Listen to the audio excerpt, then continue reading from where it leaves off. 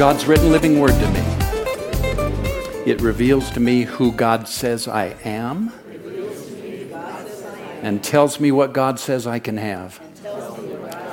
Because it's how He thinks, I choose to believe and act on what I'll read.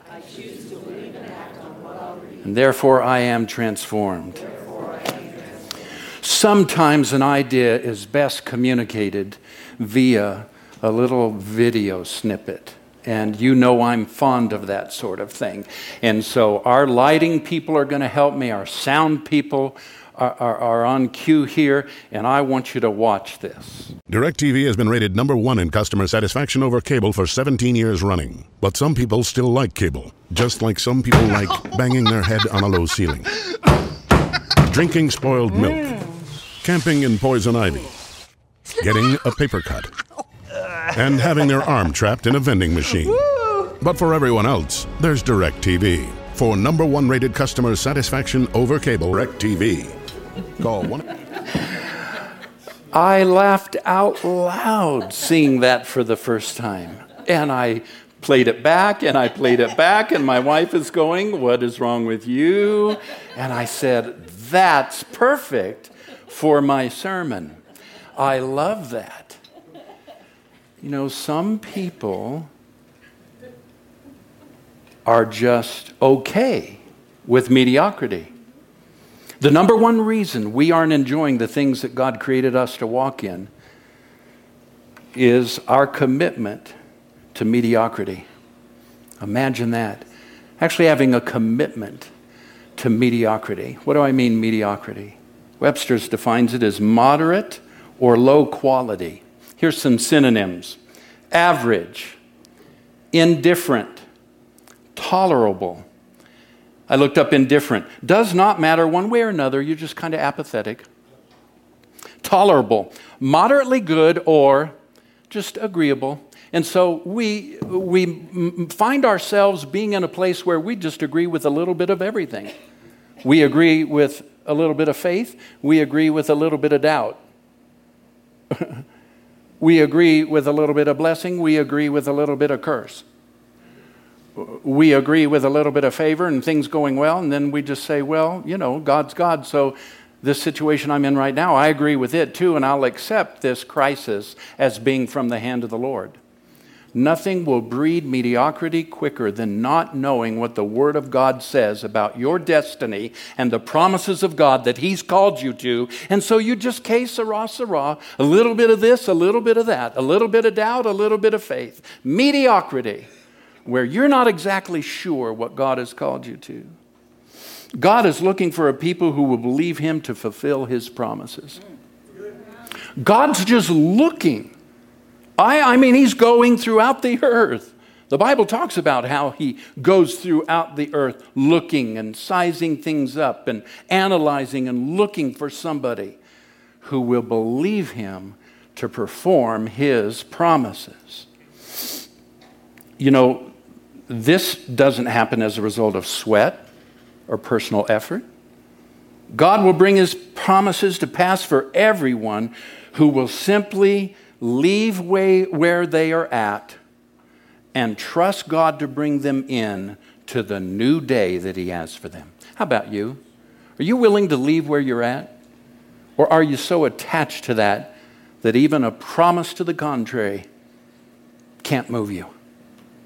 I don't know about you. I'm willing to leave where I've been. I'm not willing to dwell with mediocrity. I'm not willing to accept what is, and that is the best that God has for me. You know, change is random, but transition is the intentional stepping forward into the purpose of God for your life. I want to be intentional. I want to transition. I want to move forward. All right? Change and things going right, things going wrong, things not staying the same, that's random. That happens all the time. But you can purpose to transition. You can purpose in your heart to transition from where you are now into God's favor, into that next step of what God has for you. How many of you want to do that? I want to talk to you about that today. In fact, I want to talk to you about a big idea that I've written down as your future is a promise, your faith makes it yours. Your future's been laid out. God's promised you an exciting, incredible, full, rich, satiating, provisioned future. But whether you get into it, whether you step into it, whether you go there or not, is a decision that you make. You have to take that thing by faith. You have to get out of your seat sometimes. You have to stand up and declare, I'm not happy where I'm sitting. I'm not happy with things the way that they are. How many of you know it's okay to be like the Apostle Paul, who says, I have learned to be satisfied in the place or position where I am. But then he said in another passage, I press towards the high calling of God, never looking back, but pressing forward. How can those two coexist? Because you can be satisfied in terms of resting in the Lord, but still be passionate and intentional with the favor of God's promise. It's true. You don't have to stay where you are. You can take your next step. Your future is a promise, and your faith is going to make it yours. You know, holding on to what's familiar keeps you on the wrong side of your destiny. Boy, it's good to see you all here this morning. I'm excited. Yeah, I'm just glad you're getting here. You're getting in. Thank you, Jesus. I'm stirred up this morning. I'm stirred. I don't know if you read my email, if you got my email. I'm stirred up this morning. Praise God. Listen to this. Holding on to what's familiar will keep you on this side of God's destiny for your life. Being faithful with what belongs to somebody else will inevitably transition you into what is your own. That's one of the principles of getting to where God wants you to be. It's one of the next steps that some of you need to take, is being faithful with what is somebody else's, so that he can bring you into what is your own. Let's turn to our text this morning, which is found in Joshua, the first chapter. Joshua, the first chapter. We're going to be reading this from the NET version. The NET, New English Translation Version. Joshua chapter 1 and verse 1, I'm reading. After Moses, the Lord's servant, died, the Lord said to Joshua, son of Nun, Moses' assistant, Moses, my servant, is dead. Get ready. Cross the Jordan River. Lead these people into the land which I am ready to give or hand over to them. I am handing over to you every place you set your foot, as I promised Moses. No one will be able to resist you all the days of your life. As I was with Moses, so I will be with you. And I will not abandon you or leave you alone. Be strong and brave. You must lead these people into the conquest of this land that I solemnly promised their ancestors, that I would hand it over to them. Now watch. I'm just going to read the first part of verse 7. Make sure you are very strong and brave. And then he repeats it in verse 9. I repeat, be strong and brave. Don't be afraid. Don't panic. For I, the Lord your God, am with you in all that you do, including vacationing in Florida.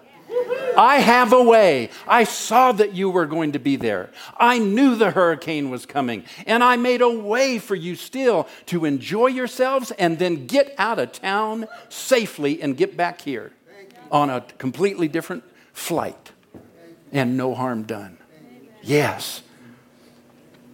You see, your future is a promise. Look at verse 2 again. Moses is dead. What are you holding on to? Moses is dead. Just, we can take it off the screen. Moses is dead. That's all I wanted out of that right now. Think about it. What are you holding on to that speaks of your old life? Now, I'm not talking about sin. I'm talking about old thought patterns.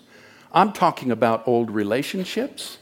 I'm talking about maybe a career that you've been steeped in, held by, locked down in for so many years, and you know the dream of your heart is to be elsewhere. But because of mediocrity and fear and reservation, you don't go there. You don't dare believe God to take you somewhere else you've not been yet. And some people are still just rooted in a performance-based belief. And so they don't believe God will be good to them because they haven't been good. Oh, I don't know. You didn't hear me. Sometimes we don't believe that God will be good to us and bless us because we haven't been good. And I've learned that God doesn't bless me because I'm good, but because He's good. I learned that in the old covenant, blessing came after obedience. But in the new covenant, this is a new day. It is a new covenant. Blessing comes before obedience. In fact, blessing enables me to obey. In fact, I want to obey the Lord even more. I want to love Him even more passionately because of His goodness. Good, good Father. Chris Tomlin wrote. What a song. I was listening to that yesterday, a couple times over. Listen to this. For the law was given through Moses. That's the old way. That's the old style. That's the old career. That's the old way of believing. That might be some old friends you have. That might be some thought patterns you're steeped in. For the law was given through Moses, but God's unfailing love and faithfulness came through Jesus Christ. I like that. God doesn't have a law-based, performance-based idea in His brain. God doesn't have even an ounce, not one cell of feeling towards you that is hateful or destructive or I'm disappointed in you or I'm going to withhold that from you because of the way you act. God doesn't act like we do. Thank you, Jesus. God doesn't act like I do as a parent. You know what I'm talking about. When your kid messes up, there's just something sort of in your cellular structure that begins to respond to that. Now, correction is good. The Bible talks about appropriate correction. But the need to punish because we blew it. I spilt my milk. I stayed out too long. I didn't come when called. We've got to be careful with that. We've got to be careful that punishment doesn't look like our vengeance or our need to exact something from somebody. And it looks like the love of God bringing correction that spanks me. You know, the Bible in Hebrews talks about how that God gets our attention by correcting us, disciplining us as a loving Father. And He does it without a cell in His being that hates, that believes the worst, that's holding out on you, that wants to destroy, that wants to exact vengeance, or any of that. You know why? God looks like Jesus. You want to know what God's nature is? God looks like Jesus. And oh, by the way, we don't serve a schizophrenic God. He wasn't one thing in the Old Testament, and now He's a new thing in the New Testament because Jesus came and stood in the middle and held up His hands and said, "Please, Father, don't wipe them out." Oh, we have so much to learn about the Bible.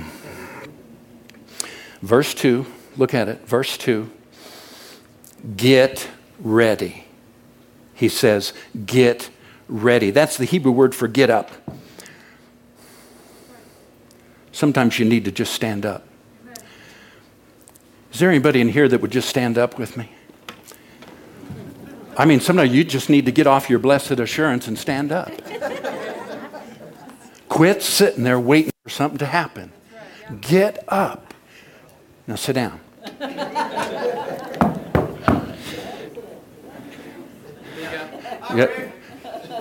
Brother, you can stay right there if you'd like to. Get up. Did Mom ever come into your room while you were still laying there in bed, missing out on the purpose of God for your life that day? Come on, get up. You didn't view it that way because it was school or it was chores on Saturday or whatever. But see, what we fail to realize is that God's even in those things. God's there while I'm clipping those weeds. God's there while I'm going to work. God's there while I'm sitting behind that school desk listening to the teacher, praying in the Holy Ghost. Shatalamakaya talama. That's why all you students need to be baptized in the Holy Spirit and praying in tongues. Because when you have a boring teacher or a boring professor, you just pray in the Holy Ghost. Satalabashatabakaya. Believe God for a good grade. This Hebrew word also means to arise, to stand up. It can also mean to show honor and respect. Boy, we are missing that today in the body of Christ. We are missing where we as believers come together and we honor not only the Lord, but we honor one another. See, when we honor each other, you can't hold on to things that somebody's done against you or about you or to you, right? You can't hold on to something that somebody said about you when you truly honor them, because you just let that thing go. You realize that everybody has a bad day. You realize that everybody goes through seasons where they're not forgiving, where they're not kind, and you need to walk with them and just continue to honor. It also means to belong, to rouse, to revive, to establish. That's why I had you stand. Arise, he says. Get up. Rouse yourself. And then listen to this. And it would seem to be contrary from everything else that the word means so far. It also means to bring to silence. Psalm 107:29, where they brought to silence everything that was going on and to a great pause. Well, that's okay. I see Jesus in that. How about when Jesus was crossing the Sea of Galilee in the boat and a storm came? The word of the Lord was, cross over to the other side. Let's get in the boat and go to the other side. But then circumstances came to try to get them to not believe, to doubt God's word, and it was called a storm. And so this boat was being tossed around and it was beginning to flood. And Jesus was asleep up in the stern or back stern, wherever the stern of a boat is. Jesus was asleep, just taking it easy. And his disciples came and woke him and said, Jesus, don't you care that we perish? And what did Jesus say? Don't you realize you have a destiny? Don't you remember the word of the Lord to you was get in the boat and let's go to the other side? Do you think that I'm going to fail you in getting to the other side and just let this boat drown? That's why I was just taking it easy. I was just asleep. But since you're not in faith right now, wind, be still. And it just calms. I submit to you that the place of faith and favor can coexist. The place of silence where you're just trusting the Lord can coexist in the midst of circumstances that seem overwhelming, where your heart wants to give up, where it looks like God has abandoned you and his promise. Silence and trust can coexist. Jesus did it. Jesus did it when he was asleep in that boat. Had they not woken him to silence the waves, the boat still would have made it to the other side. See, you just got to believe that on your worst day, when you don't want to pray, you don't want to get your Bible out, you don't want to confess and speak the word to a problem. On your worst day, Amy, you've got to believe God's still taking that boat to the other side, dear. He will not give up on us. He does not quit. We sang it. Come on, Jesus. Get ready, all right? Moses is dead. Get ready. But his disciples had to choose to leave the shore. They had to choose to get into the boat. They had to agree to go across. And they weren't rowing in a different direction than the Lord had instructed them. Sometimes as a pastor, I come up against that. I come up against people who have mindsets and feelings and wishes and desires who are rowing against the way that I want to go. The Lord has said, go this way. And they're over here rowing against. Part of experiencing God's trust, part of experiencing your own destiny is being faithful with what is another man's first so that God can bring you into your own. So quit rowing against the mission. Quit rowing against the vision of the house and get in that boat and start rowing in the same way that the leadership of the church has said, let's go. Let's get after this thing. Hallelujah. You'll get your own. Be faithful with what is another man's first. Hallelujah. And then in verse 2, he says, get up. And what's the next 2-3 words? Look at it. Cross this Jordan. Get up. Cross this Jordan. The word means to pass through or to pass over. Literally, it's like when the waters that came during Noah's time flooded the earth and just passed over everything, just flooded the entire earth. Or it can refer to the movement of God's Spirit. I don't know about you, and thank you, worship leaders. Oh my goodness. Jared and Michaela. Wasn't that tremendous day today? And then our own musicians, always just right there, you guys. Stupendous. What happened during that worship service?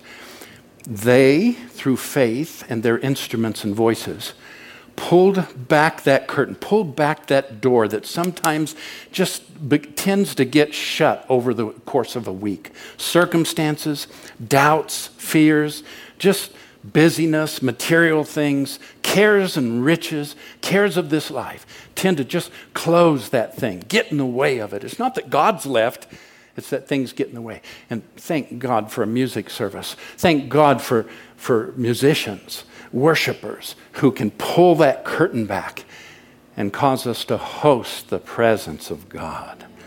Whew. Cross over the river Jordan, or literally it just is cross over Jordan. The river was added. Cross over Jordan. Well, the meaning of Jordan is to defend, to descend, not defend, to descend or flowing downward. Now, this is the most famous river in all of Israel, and it's one of the most famous rivers in the world, over 180 times mentioned in the Old Testament, numerous times in the New Testament. Now get this. It starts at an elevation of 300 feet up in the mountains by Mount Hermon. That's where it starts. That's where its beginning is. 300 feet up. And of course, they don't have mountains like we do. They don't have the Rocky Mountains, but they have mountains there that are tall, and this is 300 feet up on Mount Hermon there. That's where it starts. And it descends or drops to 1,200 feet below sea level by the time it reaches the Dead Sea. It is no surprise that this beautiful Jordan River consistently in the scripture speaks of transition. Moses transitioned to Joshua. Elijah transitioned to Elisha. John the Baptist transitioned to Jesus. All of that transitioning happened at the Jordan. You see, get up, go over the Jordan means to you and me, get ready for transition in your life. If you're not satisfied with where you have been, then stand up, get ready, get out of your seat, quit accepting mediocrity, and get ready to transition. Be intentional. Don't let life just happen. Get up out of your seat, get ready, and go over your Jordan. And your Jordan is a place of transition where God is going to lead you on. I spoke of honoring. I spoke of what it is to be in our midst honoring. I'm going to step back for just a minute because I want somebody to share something with you this morning. And he does so because he wants to honor you. He wants to honor God. Trevor? This is how a church honors. I just wanted. We're just gonna wait until you can hear me. How about now? Okay. We caught the sound team off guard. Threw a little curve in there, see how they do. They did great. This summer has been extremely busy for us. With Amy's new job, I started a company, and so things were really busy, so that's why we decided to step back from leadership. It just happened that about that same time that the doctors diagnosed me with CLL, which is chronic lymphocytic leukemia. So that's why we haven't been around a lot this summer, because of the complications that go along with that. We're just now, it's been a huge journey the last 4 months of the doctors trying to figure out what's going on. It started last February with a heightened white cell count. And lymph nodes. Oh, something. Yeah, the numbers were off on the lymph nodes. And that's what got them to start looking and start checking as far as what's going on. I feel personally that this is a symptom of other issues that have come to my attention, personal issues, as far as apparently I don't love me. And so there's what that creates is that autoimmune where your body begins to attack itself. And this is, it's a blood disease. And then there's some other stuff going on that is showing signs of autoimmune. So it's not life-threatening. I'm not even remotely concerned about that. My primary concern is figuring out why I don't love me, and walking through that process and gaining breakthrough in that area. And once that happens, the body will come into alignment, because what's happening is the supernatural is manifesting in the natural, and it's causing my body to attack itself. But I just kind of wanted to let you guys know, I know we haven't been around a whole lot this summer, and I just wanted to let you know why. It had nothing to do with anything as far as Genesis. It's just the season that we're walking through. And we're very hopeful on the other side with, breakthrough and being able to love myself. I'm sure it's going to be a life-changing event. But who knew? Can I just add a little something here? Just want to add a little something. So the leukemia is pretty much rocking his world. He will never tell you that, okay? So getting to church on Sundays is very hard. So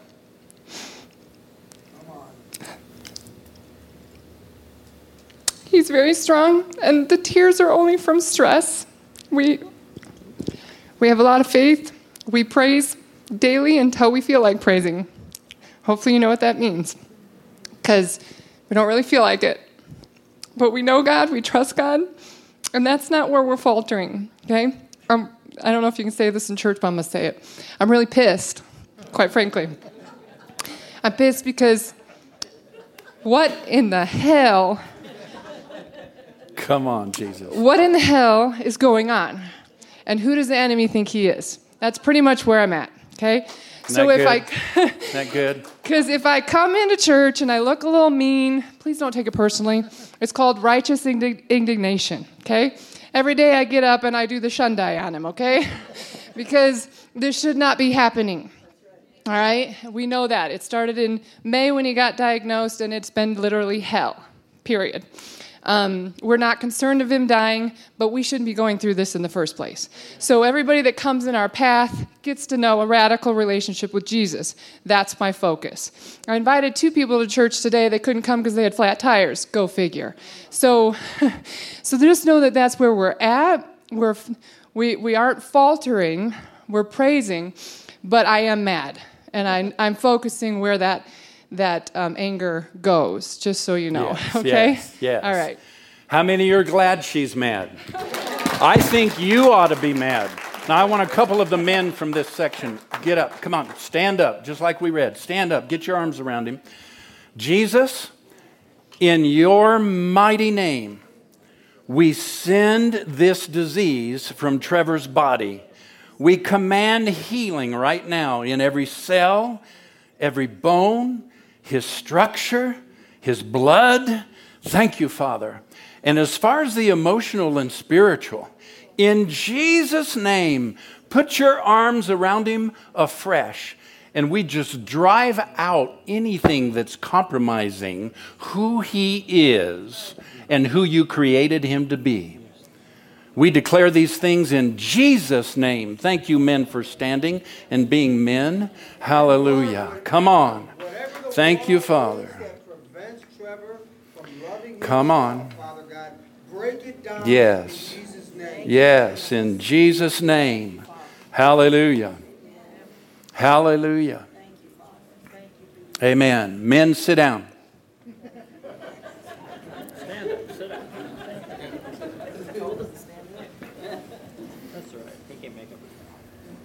I'm doing good.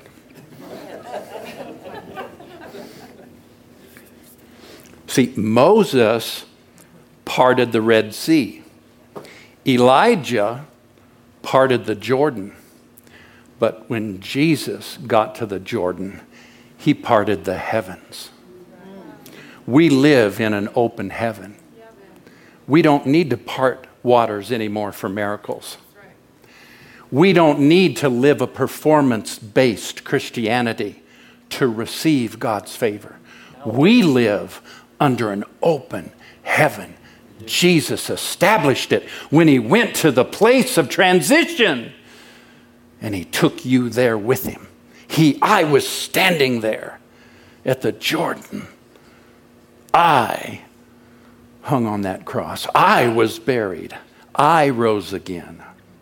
Now, verse 2, look at it. Boy, there's so much in verse 2. Next, he says, lead these people. What's it mean to lead?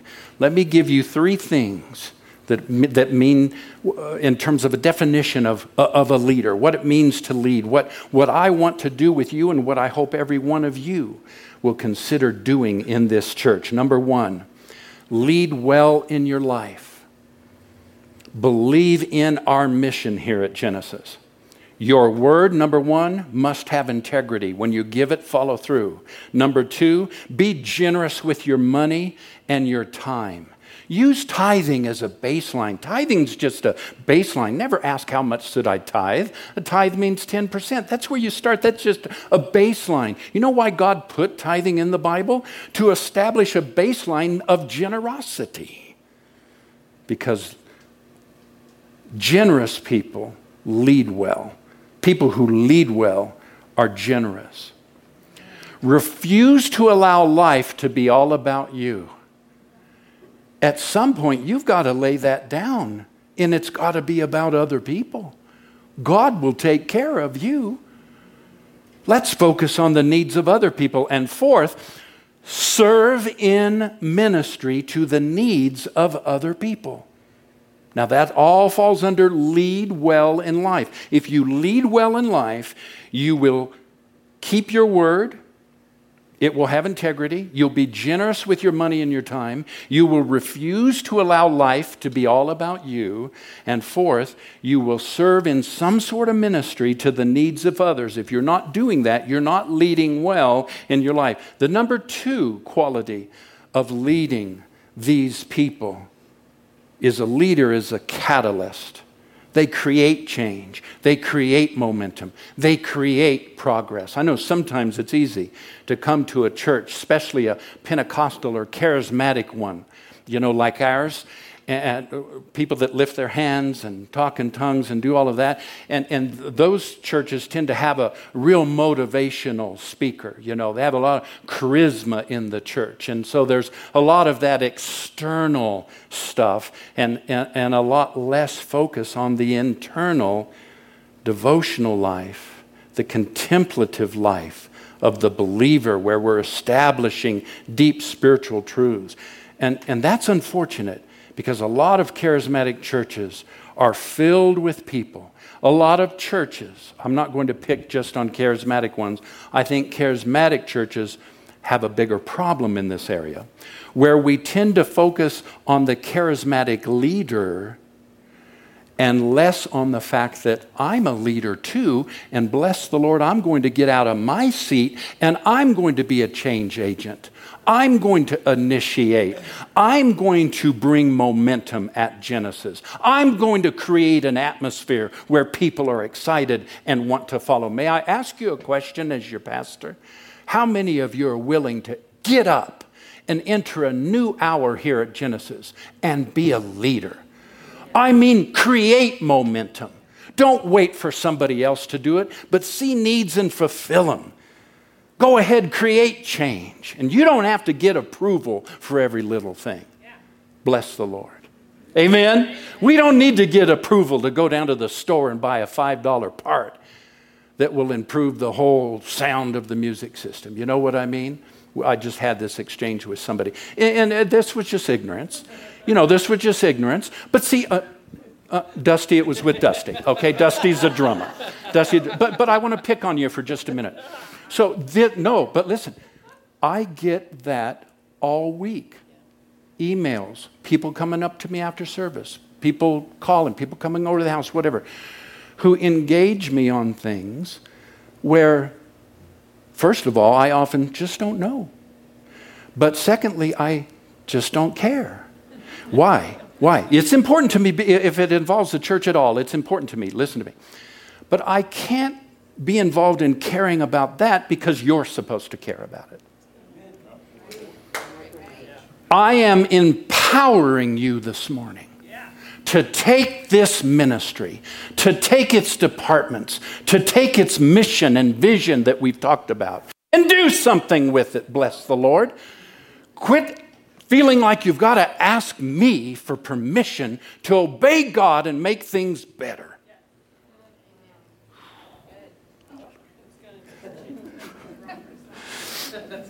All right, number 3, I told you there are 3 qualities of a real leader. Number 1 is lead well in your personal life. Number 2, be a leader as a catalyst. A leader is a catalyst. Number 3, healthy leaders rise to the occasion. You see, leaders love responsibilities. Doers get overwhelmed by it. Leaders are energized by responsibility. They love a challenge. Leaders constantly ask, what else can I do? Even better, a leader will proactively pursue more responsibility. And again, doers, you know, they get done with one thing and they're just done. So there's a real difference between a healthy leader and just a doer. And now we get to verse 3. Look, verse 3 in our text. I am handing over to you as I promised. I am handing over to you as I promised. Those are the words I want you to see.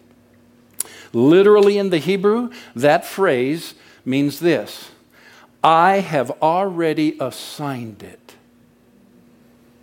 Dear ones, you need to stop questioning the will of the Lord. So often we're asking, God, what do you want me to do? God, what do you want me to do? And he's sitting there saying,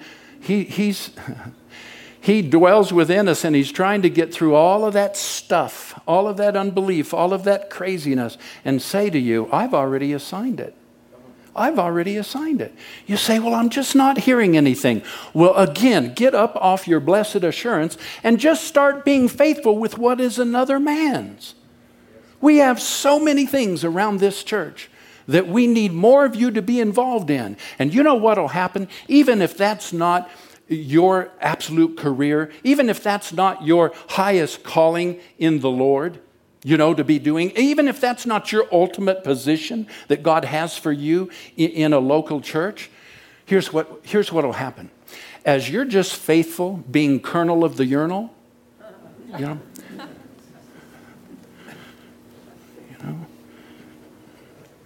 washing and cleaning in the bathroom, you know what will happen? The Spirit of the Lord will come on you while you're doing that. And He'll say, now, you've been faithful with what is another man's.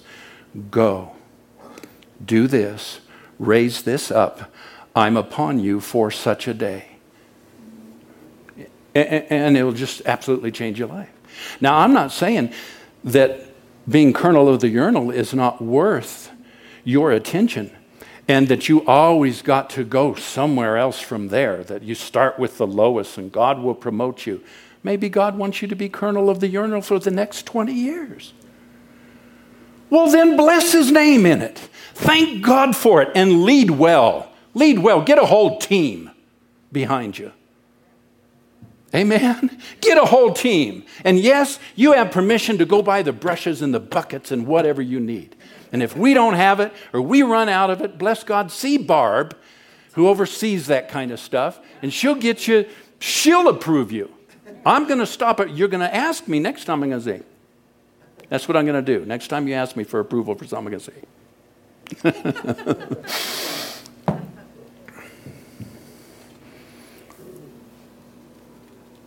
I know that some are critical of applying this passage of Scripture literally to our personal success and achievement. They say that was for Joshua. That was for a specific military commission to lead a nation out of bondage. And that doesn't apply to us. And I realize there's that criticism out there. But I would just invite you to listen to the words first of Jesus. All things are possible to him that believes. Mark 9:23. Whatever you ask in my name, I will do it. John chapter 14. I'd ask you to listen to Paul the apostle. Now to him who is able to do far more abundantly than all we can ask or think, according to the power at work within us. Ephesians chapter 3 verse 20. I'd ask you to listen to James chapter 4 verse 2. He says, you do not have because you do not ask. The other day I was out at the shooting range with a couple of friends. You must go. It wasn't us, but you must go and enjoy that.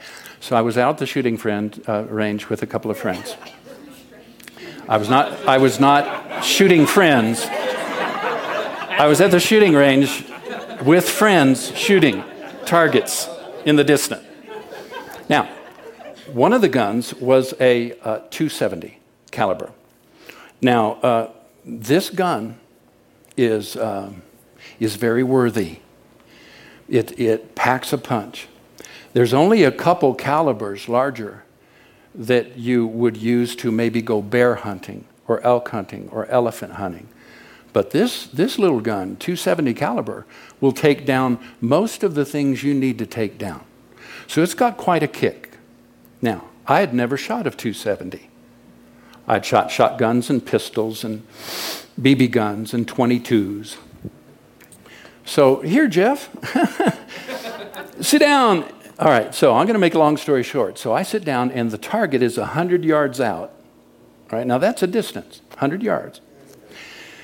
And I couldn't get positioned just right because the seat wasn't, it didn't accommodate people with longer torsos.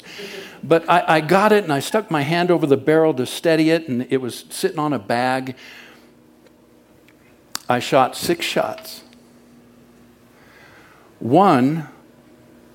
The first 5 I placed all just above the bullseye in a row.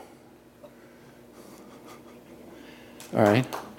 Yeah. No. See, I was told when we walked up the target and my friend saw that, he said, that's incredible.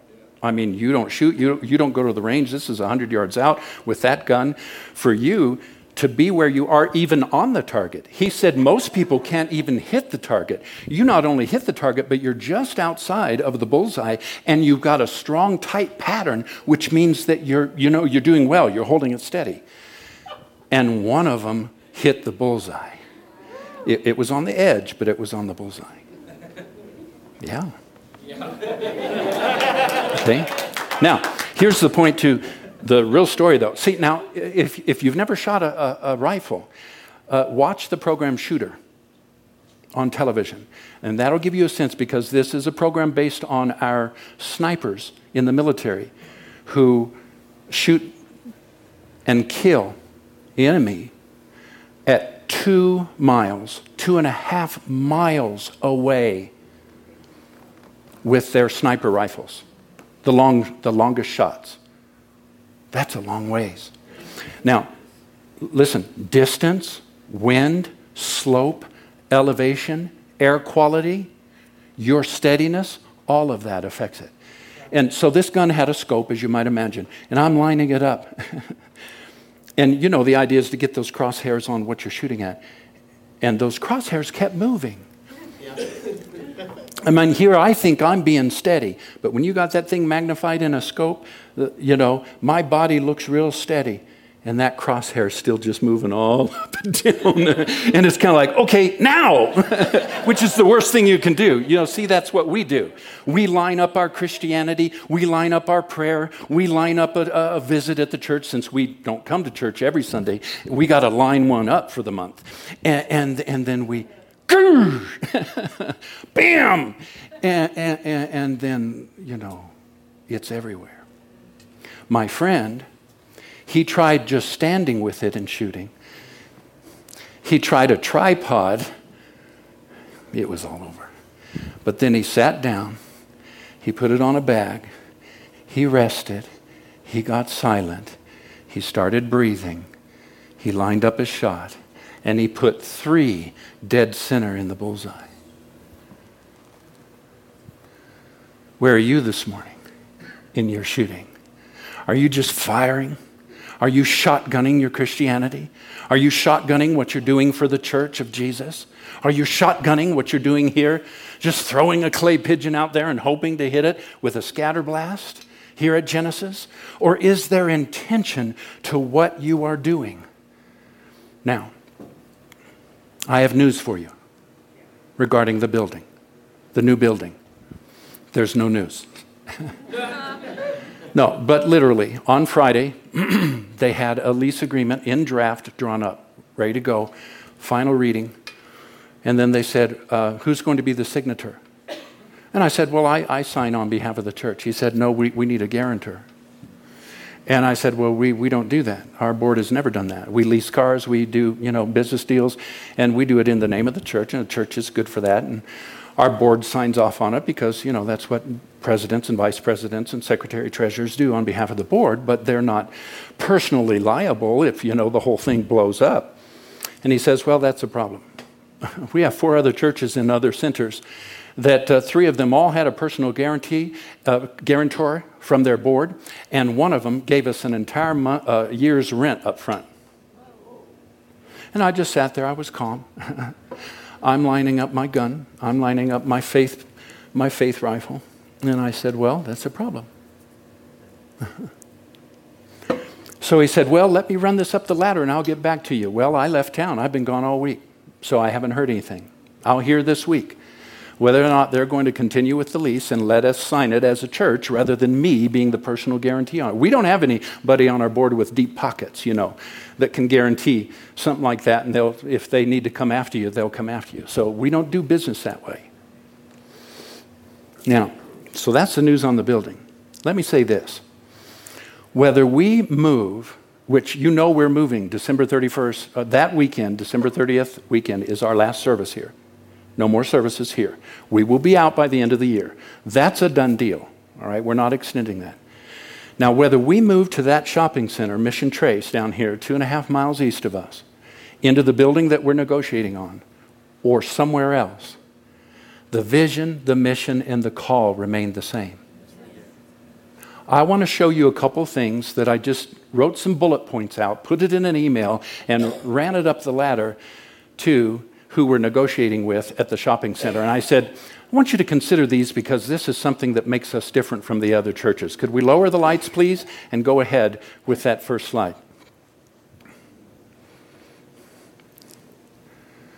We will make our facility available to the city of Thornton, Thornton Police, Thornton Fire and Rescue, and veterans and military. Focused charities for one of their annual events free of charge. We will help feed, clothe, and minister to the needs of the poor and less fortunate as we develop relationships with the other center tenants.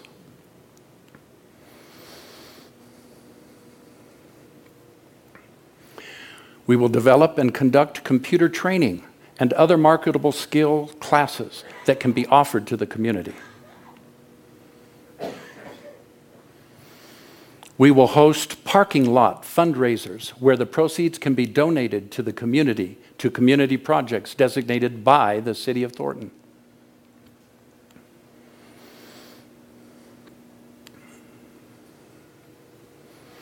We will provide all Mission Trace employees with a 10% discount on daycare services through our daycare program once we're up and running. We will offer, upon approval and make available, a value-added chaplaincy program for all Mission Trace tenants and their employees, making available to them personal care, which looks like confidential discussions regarding problems, marriage, divorce, etc., funeral assistance, jail visits, grief counseling, and many other services which provide general supportive care for the emotional wellness of the employees of our fellow tenants.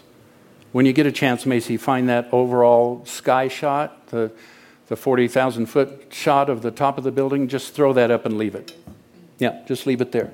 That's the space we're looking at, 16,000 square feet. Lights, please.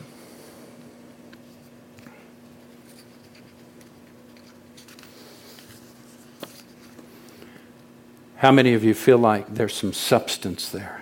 Yeah. All right, we're not talking about just moving, occupying a new hole in a shopping center and making it all about us and, trying to grow for growing's sake so that we can say, we have 200 or we have 500 or we have 1,000 people. In fact, I've already said to a couple of individuals, once we get to 500, which would require 2 services, entirely possible. Once we get to 500, we'll plant a campus. We'll just take 100 people, put a bunch of money behind it, pay the pastor's salary for the first year, and plant a campus out someplace, maybe up in Brighton or somewhere, wherever the Lord wants us to. There's no need for us to grow to 2,500 so that we can say we're 2,500. Let's grow to a certain size and then plant a campus in a community that needs this tremendous message of grace. You know what? I just need some men to stand up. I'm going to ask for men right now. I'm speaking to men. I just need some men to stand up. See, I don't need perfect men. I don't need a loud man. I don't need a man who is without questions. I just need a few men who will be bold and courageous enough to declare, we are well able to go up and take this country. I am not going to sit and remain in my past. I am going to step into my future. I just need a few men.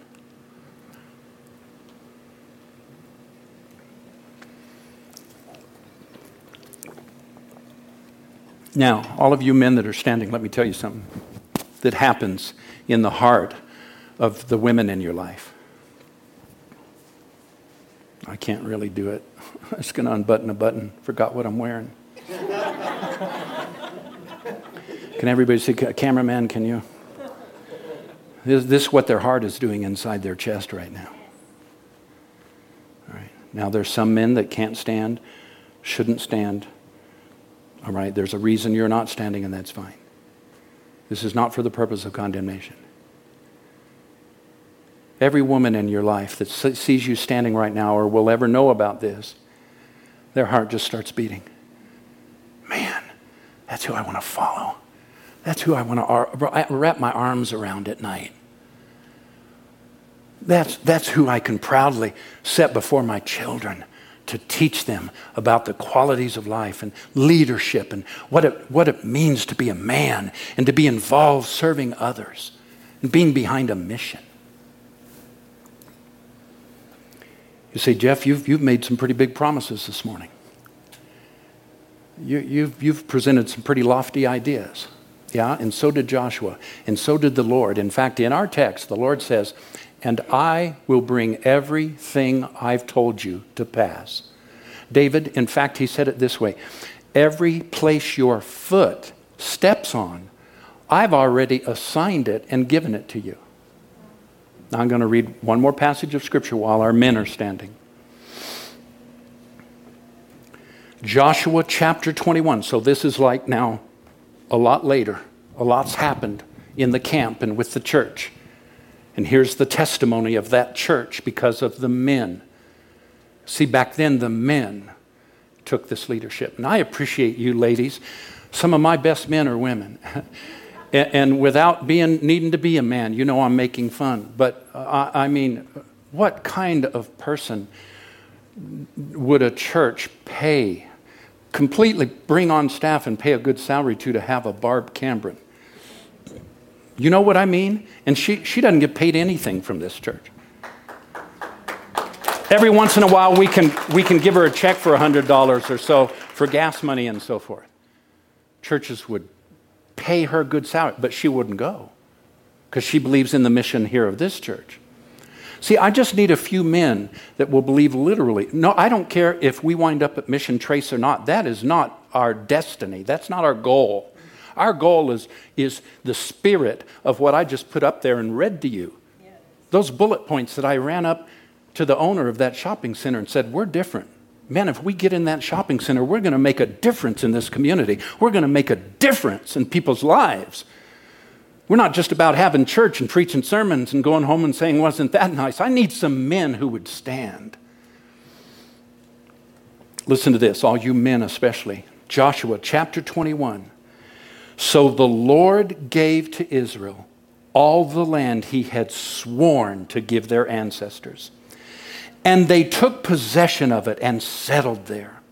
And the Lord gave them rest on every side, just as he had solemnly promised their ancestors.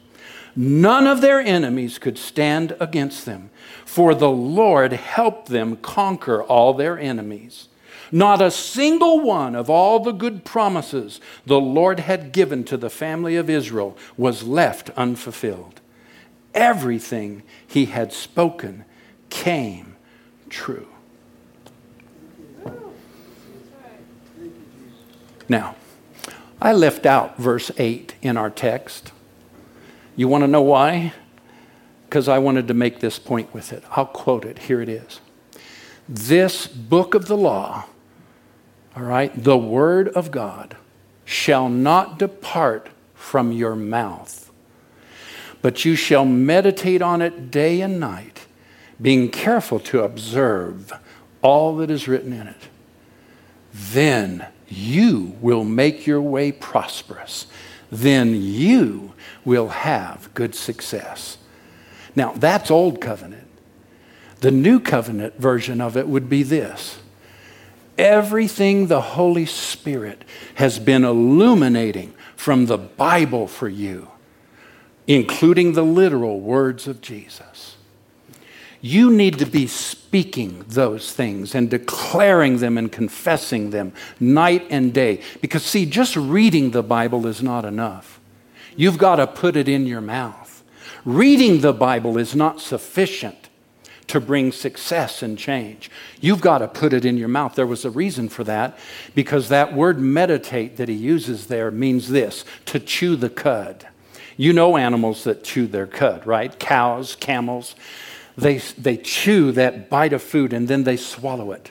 It goes down into one of their 7 stomachs. And then they regurgitate that same wad of food and re-chew it and chew it. And then they swallow it again and it processes and goes into the 2nd stomach. And then they regurgitated it and they keep chewing the cud, getting a little something different each time. Hey, I just need a few men who would say, I don't need to read a whole chapter a day. I don't need to keep up with a Bible reading plan. If you do, that's great. What I need is to listen to the Holy Spirit today, get my word out, find out what He's breathing, both for me and my family and my church. And I need to put it in my mouth, and I need to chew the cud. I need to start speaking that thing over Pastor Jeff and his wife. I need to start speaking that thing over the elders. I need to start speaking that thing over Trevor's body. I need to start speaking that promise over our worship leaders. I need to start speaking that promise over our new building that's coming at the end of the year. Wherever it's going to be, Lord, I want to be I just need a few men who would believe with me that this great vision God's put in our heart is possible. And we're going to bring it to pass by meditating on that word, keeping it in our mouth and speaking it, and taking a greater role of leadership to make things happen. Let's all stand, please.